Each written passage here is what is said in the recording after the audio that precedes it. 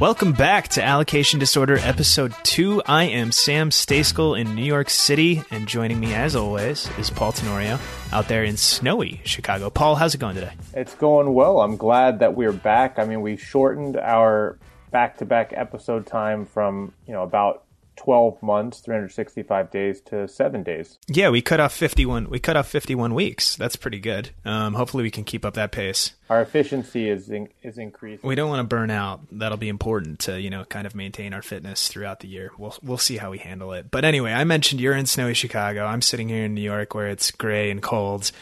We're kind of trapped in the winter, or the last dregs of it anyway, as we are trapped in that last bit of the cold weather season here in the States. MLS eyes are firmly on Mexico. Obviously, CONCACAF Champions League is coming up next week. Next Tuesday it begins. LAFC is going to be taking on a Mexican team in León. And then 4 other MLS teams, Atlanta, Montreal, NYCFC, and Seattle, will be taking on Central American opponents.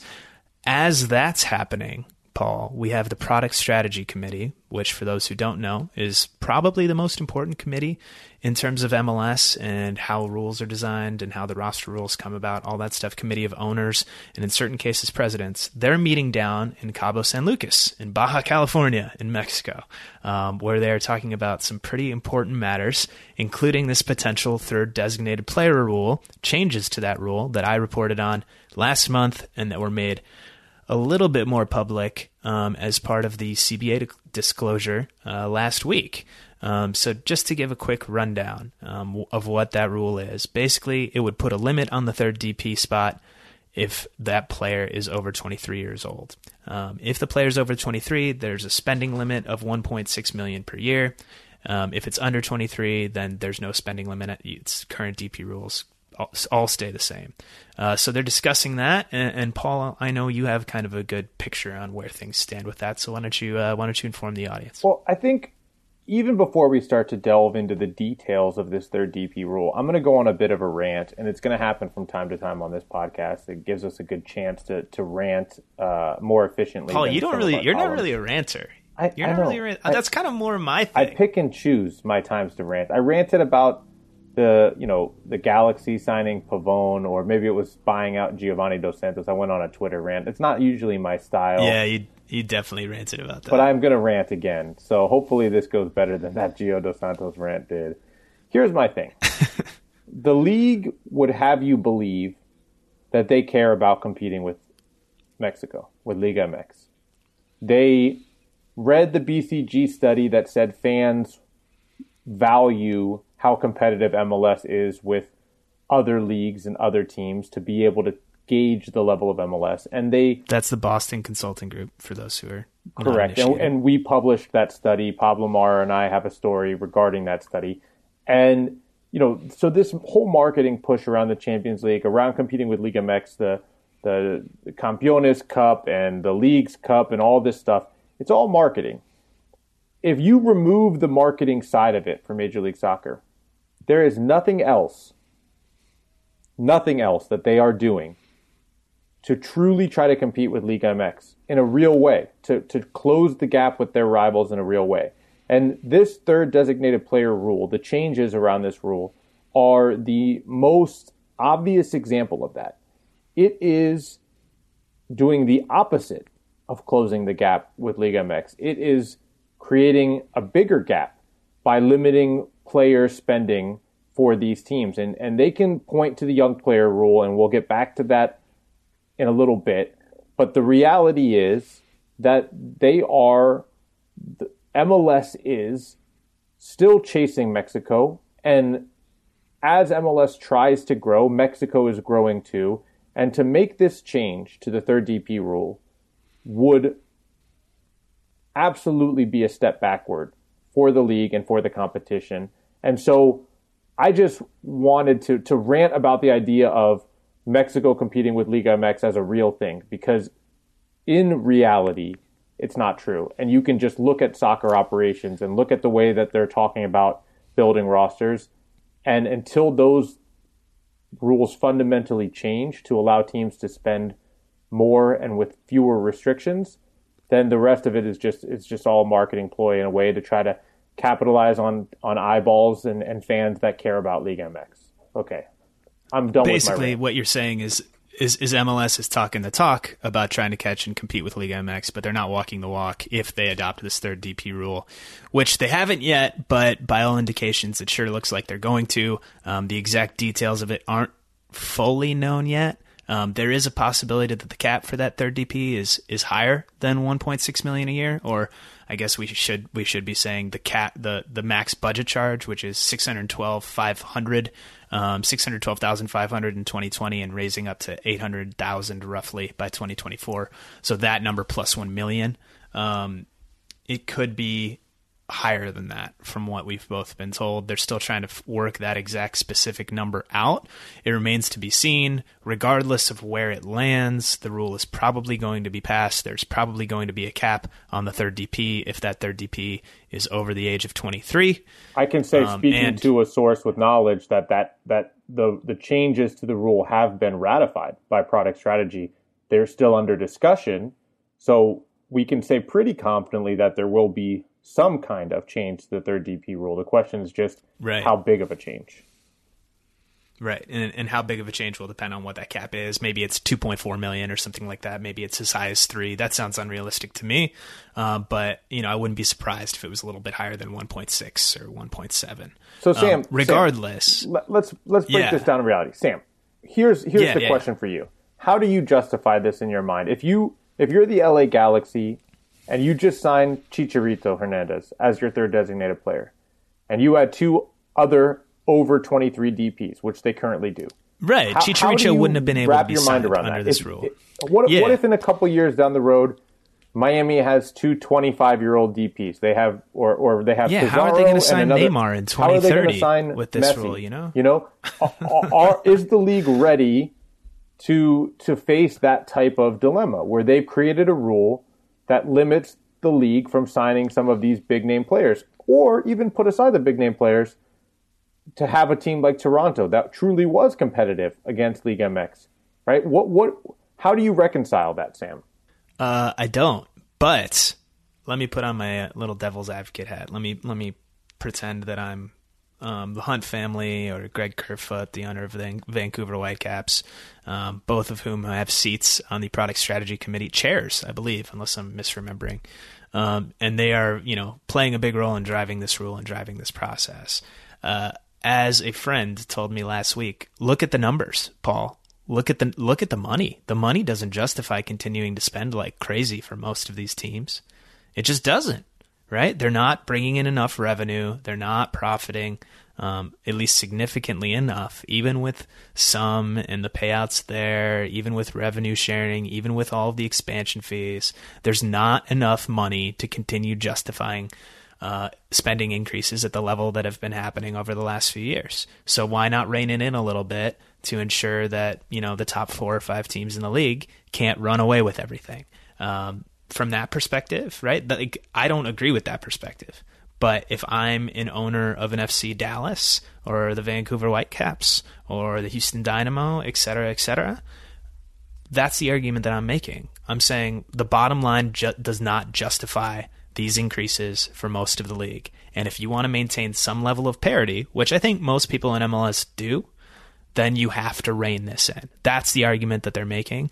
I think it's a bad one, but if I'm playing devil's advocate, that's what they're saying. Well, let's pause for a second, right? Let's look at recent history in Major League Soccer. Okay, you can point to your balance sheet and you can say, here are the losses, here are the gains, here's the lack of revenue. Andrew Houtman could do that when he owned the Chicago Fire, okay? He bought the team for, I believe it was $32 million. I think it was 35. Let's call it 35, okay? Let's say over a 10-year period of owning the team that he lost $5 million a year. Okay? Shoot, call it 10. Let's call it 10. Let's call it $10 million a year, which would be an extreme amount of losses. Let's say he lost $10 million a year over 10 years, $100 million plus the 35 he spent. $135 million over 10 years. He just sold the team in 2 sales to Joe Mansueto for $325 million. Okay? So I think you can add $20 million in expenses. He owned the team for 12 years. But point taken. Yeah, He made a lot of money. He made a lot of money $10 million on owning a year of losses, right? He made a lot of money on owning the Chicago Fire. Any way you slice it. So these owners who are not spending and are sitting back and watching other teams spend are also seeing the value of their franchises go up significantly. And sure. And the Hunt family, as an example, is going to spend more in 1 year of Patrick Mahomes' next contract than they will in 2 years on the entirety of their roster. Probably 3. I think that's going to be a $40 million a year deal right. for Mahomes. So if you're in the business of owning a sports team and your sole focus is not losing money, you're probably in the wrong business. I mean, if you're going to be invested in a league like Major League Soccer that's in the early stages, losses are a part of the gig here. And eventually Major League Soccer is going to have to change the equation because they've done a nice job. And I think we can all acknowledge that over the last 25 years to grow at a steady pace and to do so in a way that allows the league to exist, right? To continue existing. But there's nothing that they've done over this 25 years that's made the league resonate in the American sports market.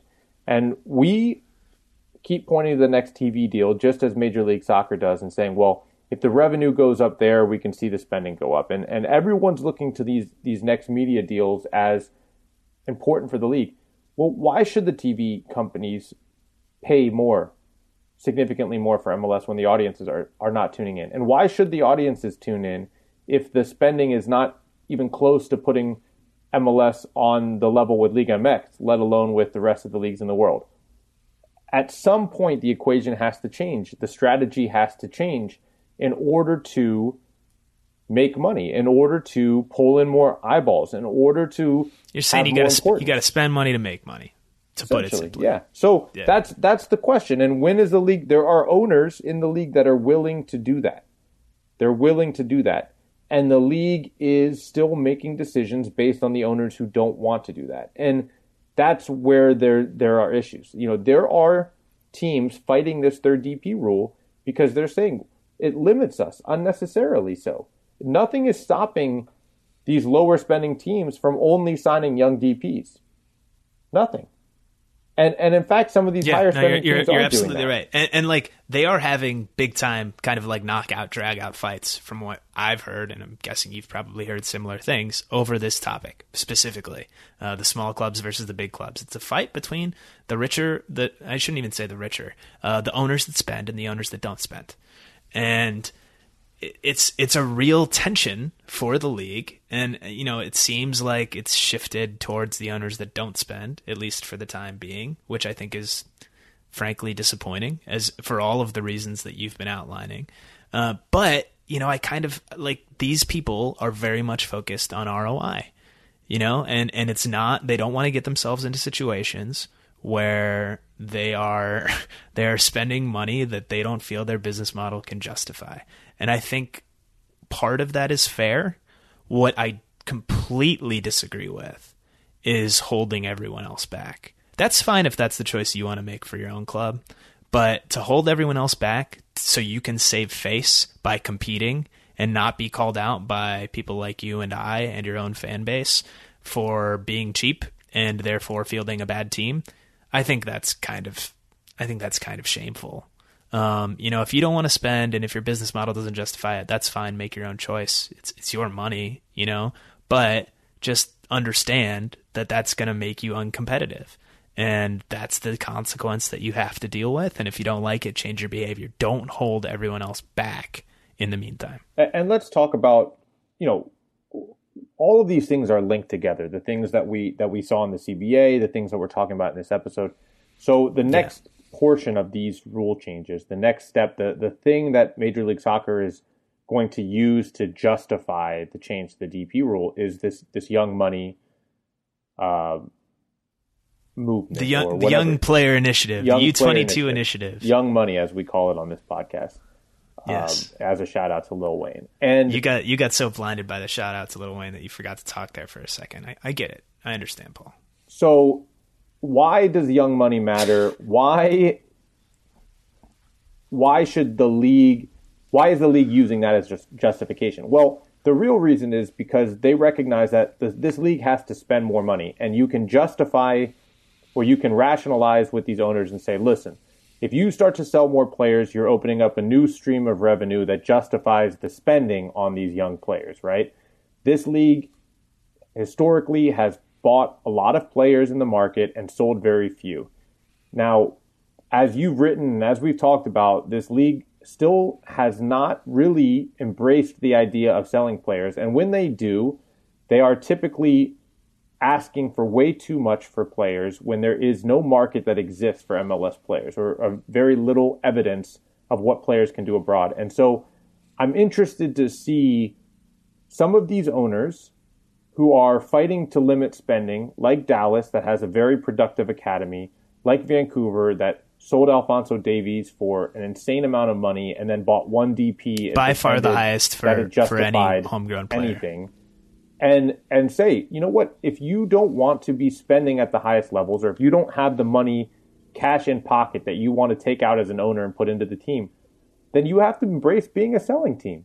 And that means instead of giving players like Paxton Pomykal and Jesse Gonzalez these big contracts, Jesus Ferreira, that you look to sell them, and you look to sell them with a buy-on tacked on at a lower number until MLS can establish a market. And so that's why I get frustrated, because there is a way for these owners to have a sustainable team that can be successful, and it's to sell these assets that they have and put that money back into the team, and not, as Vancouver did, a fraction of the money and say, well, now we've done it with one DP, but right. To actually really invest it into the team and into the first team. And so, you know, I just think that MLS is at this point where it's going to have to choose what it wants to be and how realistically it wants to chase being competitive, and it's running out of time to do it. You know, it's running out of time. The 2026 World Cup is not that far away. The next TV deal is only a couple years away. And here we are talking about limitations and a pullback from spending. And you know, I guess let's go into the young player rule so we can talk about how that's going to be presented as this big spend, but realistically, what does it mean? Before we do that, Paul, let me interrupt you real fast. Let's just put a bow on that third DP. So just to recap it, basically, the league is looking at limiting the amount the teams can spend on their third designated player if that third designated player is over the age of 23. Very simply, that's going to it's going to give teams less freedom. It might lower the overall quality of the league, right? If that third star player, if you're limiting the ceiling on what he can be, that might lower the quality of the league, right? I think that's fair to say. And so for that reason, right, that's one of the reasons we're saying MLS might be talking the talk about trying to catch Liga MX, but they're not really living that life. And now we can go back into the young player rule, which you were about to launch into. Yeah, so this young player rule essentially is going to give teams 3 slots to go out and spend freely on young players aged 22 or younger. And the rule around this is that you can spend an unlimited amount on a transfer fee, but there is going to be a limitation on the salary to the max budget. Proposed rule. None of this is finalized yet, but this is what we're hearing. Could potentially go into effect next season, and teams are preparing as if this rule will go into effect. So what I want to do is just provide a little bit of clarity, and maybe I'll throw this to you, Sam, but why this is not, we're not talking about the Barcos and the Rossies and the Almiron type of young players. Those players all exceed $600,000 in salary. What we're looking at are kind of a step below that, and that means a little bit more of a risk for these MLS teams. But there are examples of success that MLS teams can find at that limit, at that level, but it does become a little more complicated when you look a little bit more deeply into the rule. Yeah, so I mean, it's you kind of said it right there off the top, where you can have an unlimited transfer fee, most likely, for these players, but their salary is going to be capped at the max budget charge, which is around $600,000 this year and will eventually rise to $800,000 in 2024 at the end of the current CBA, as we mentioned at the top of the show. That's going to limit the kinds of players that you can bring in. They're not going to be the high-level DPs like Diego Rossi or Ezequiel Barco or Miguel Almiron, who I believe signed when he was 22. I might have that wrong, but regardless, those players are making $1 million and upwards in salary per season. The players that you're bringing in for 600,000-700,000, they're going to be kind of, I guess they could be DPs in certain cases, but they'll be lower end DPs and high level TAM guys. Jefferson Savarino would have fit into this category. He was just sold by RSL to Atlético Mineiro in Brazil. Edward Atuesta at LAFC would fit into this category. Players like that who you can hit on, certainly, but who are naturally higher risk. If you're paying less money, it's because they're less of a sure thing, right? That's why you're paying less money. So you're going to have a few more misses. And, I get it. It's sort of an initiative to go and say, hey, teams, this is a easy way to go in and buy players or encourage you to buy players that can then be sold on. But at the same time, let's think about this just in terms of raw numbers, Paul. In a few years, there's going to be 30 teams in MLS. Each of them will have 3 of these players available to them. That's 90 young players that could cost a significant amount of money in terms of transfer fees. Most of those 30 teams, the vast majority, at least 20 of them, do not have real scouting networks. They rely on agents. They rely on other people, particularly in areas where you're going in to get these players, places like South America, right? They're going in kind of blind. They don't have a ton of information. You're telling me MLS teams are going to be signing 90 guys in this profile? Like, they're not all 90 going to be successes. The hit rate there is probably not going to be that great. And the best ones aren't even going to fall into this category. They're going to be the Brian Rodriguez's, the Diego Rossi's, etc., those players we mentioned off the top. So while this is an interesting initiative, and I think there could be some positive effects of it, it's kind of, I don't know if it's going too far to call it sort of window dressing. Like, what do you think about that? Like, just the prospect of this, I'm not super optimistic about what these players are going to look like. Maybe I'll be very wrong there, but I just don't have a lot of hope for it. Yeah, you mentioned 2 successful players that would fit in this window. There are far more players who we've seen MLS teams sign that just haven't lived up to that type of billing. I can think back to my own personal experiences to covering Orlando City in 2015 and Brian Rochez and Carlos Rivas. That was the level of money and the level of investment that Orlando City had for the designated players outside of Kaká. And so you're signing 20-year-olds who have been successful in Colombia and in Honduras, and you're saying, okay, they could be something really, really good. And neither of them found that potential in Major League Soccer. Brian Rochez is doing pretty well now in Portugal, but this is the type of player that you're looking at. Carlos Rivas had a season where he was in double-digit goals at Deportivo Cali in Colombia. You're thinking, we're getting a really good player. Very inconsistent in Major League Soccer. So what it is it's a higher risk proposition, and yes, it's theoretically, if you're talking about, we can spend whatever we want on transfer fees, it puts you in the conversation for some good players, but it also is going to have to open you up to creative accounting to be able to pay the better players and stay under this limit of the max budget charge.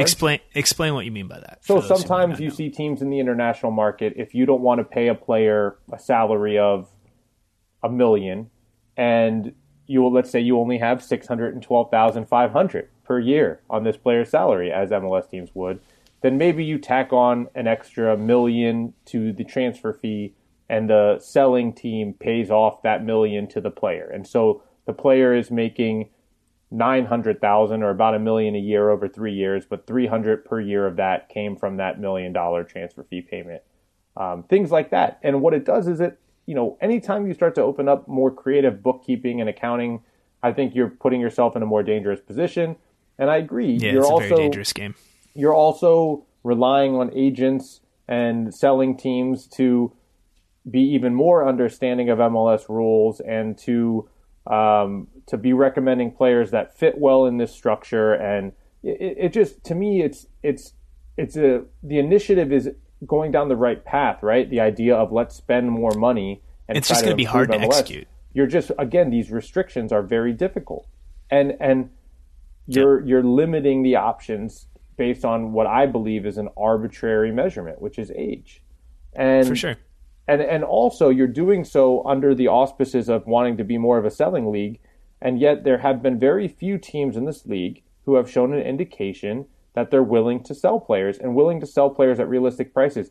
And somebody brought up a good point to me today about this issue, which is if you do sign a really good, successful player on this type of contract and they're making $600 a year, they're gonna almost immediately have options to go to Europe and double their money on salary. And so you're gonna have to be willing and ready to flip these players very quickly. And are MLS teams going to be willing to do that? I don't know. There hasn't been evidence of that yet.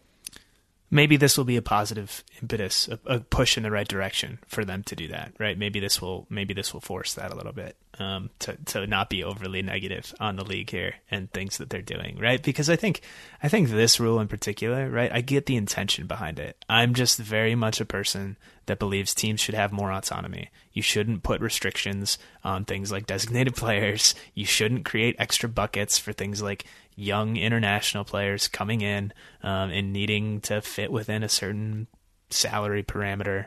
Just give the teams X amount to go spend and let them spend it how they choose. I think that creates a good, healthy league, good diversity of models, and it creates good competition. And it exposes the teams that aren't willing to push things forward and are holding the league back in the current structure. And I think that would be overall the best. And I think that's a big part of the reason, right? Like I think all of the other reasons that we've talked about on this show about how MLS is sort of walking the walk and trying to catch Liga MX, but not really, talking the talk, but not really walking the walk. I think that's kind of the overarching theme here, right? More autonomy would be good for that purpose, in my opinion. And they just don't have it, and they're not giving it up. And, we'll see if that ever changes, but it doesn't seem likely. Certainly not within the next 5 years anyway. Yeah. And I think, just one more little quick nugget here that fits into this narrative. You talk to anyone around the league in the headquarters or any general manager, and they will tell you that targeted allocation money was a huge success for the league. And it really did increase the quality of play. Here's the thing. It's not rocket science. You gave teams more money to spend on better players. Guess what? The quality of the league went up. And they put this restriction to ensure that the teams would spend it correctly in the eyes of the owners and the eyes of the league. And, what I think that does is it really discredits the teams that they would just blindly give raises to people who don't deserve it and not go out and buy better players. And you know what? The GMs that would have done that or maybe did do that, they're going to get replaced and better people are going to be hired. The thing that made 100%. TAM successful was that you. By the way, we have disagreements on the success and the merit of TAM as a structure, but I mean, I think it did raise the level of player in the league, but I think it was pretty inefficient overall. Sure, but that's entirely different. But the discussion. idea of like the league having a better on-field product, it boils down to the simple fact of when teams have more money, they buy more high-level players, the good teams, the smart teams, and thus the product gets better. And we've seen teams that know how to efficiently spend and spend money on their scouting network and on their analytics go out and use that extra money to buy good players. LAFC, Toronto, Atlanta, even now looking at the Galaxy under Dennis Te doing a really nice job of finding players and utilizing that money. That is what drove the success, is that you had more money to play with. And so, like you said, the idea, the notion of, hey, let's find ways to invest in more players, it's a good idea by the league. It improves the league. Putting caps on it, putting limits on it, trying to tell you where to spend and how to spend and who to spend on, that's where you run into trouble. And I think that, this initiative is even more restrictive than targeted allocation money. And so I think it'll be less effective as a result. Certainly. And let's bring it back around here. A couple more things that I wanted to get into. One brief, and that's just kind of the overall amount of spending outside of designated players that are allowed teams. Basically, it goes up, unless I have this wrong, $2.5 million over the course of the CBA from 2020 to 2024. That's not all that much in the grand scheme of things. Now, MLS could add to that throughout the course of the agreement. I'm sure they probably will. This is something that we saw in the last CBA where they added outside of the agreement and outside of the negotiation. And that's a strategy by the players union. But that's in the grand scheme of things. And talking about catching up to Liga MX, that's really not that much money. Liga MX teams can do that every offseason, kind of with a snap of the fingers, right? $2.5 million over 5 years. That's not a huge jump. So that kind of falls back into the talking the talk versus walking the walk discussion. And then, the other part that I wanted to get back to, and I think this would be a good way to close out the show, Paul, is the whole notion of, well, this doesn't make sense for my bottom line, versus the, idea that you do need to spend money to make money. And I think that's kind of where MLS finds itself right now. What do you want to be as a league? How fast do you want to get there? How fast do you need to get there? And I think at this point, it's fair to say they're still in the investment and growth phase. And if they really want to open things up, and if they really want to make progress in catching Liga MX, and if they really want to make progress in becoming more relevant and making more money in their own markets and here in the US and Canada, then they're going to have to spend a little bit more. I think that's fair to say, and they're probably going to have to take some losses year over year, but I think it will increase the overall value of their teams, of their franchises, and of the league, and will lead to long-term gains, and I think they need to start getting on that train a little bit more than they have in order to make real progress. And I know that's me playing with other people's money, but that's how I feel about it. What do you think about that idea? Yeah, I think interestingly enough, or maybe the most interesting narrative to follow over the next couple of years is going to be kind of those mid-market spenders in MLS, and which way do they fall in this debate? Because that is going to determine the direction of the league. So 100%. When you're looking at Portland, at Kansas City, even newcomers like Chicago, DC United with their new ownership group. Yeah. Which way did they go in this debate? That's going to change the direction of the league. And I would even put, a team that used to be in the high spenders and now is in the low spenders, the Red Bulls. So right. Those are the owners, I think, that right now are wielding the power, and they can inform the direction of MLS. And so, how quickly does this league want to grow? We're going to find out. And I think that, those owners and those markets are going to have an outsized role, as well as some of these new expansion clubs that are coming in as well. To see whether or not the owners in the big spending markets can get the support to make the changes necessary to kind of accelerate the rate of growth in MLS. Absolutely. I think those are going to be the swing votes, and I think it's going to be really interesting. And I think as things are currently trending, I think the lower spending owners have a little bit more of the power. And it's going to be interesting to see if that shifts at all over the next 5 years before the current CBA expires.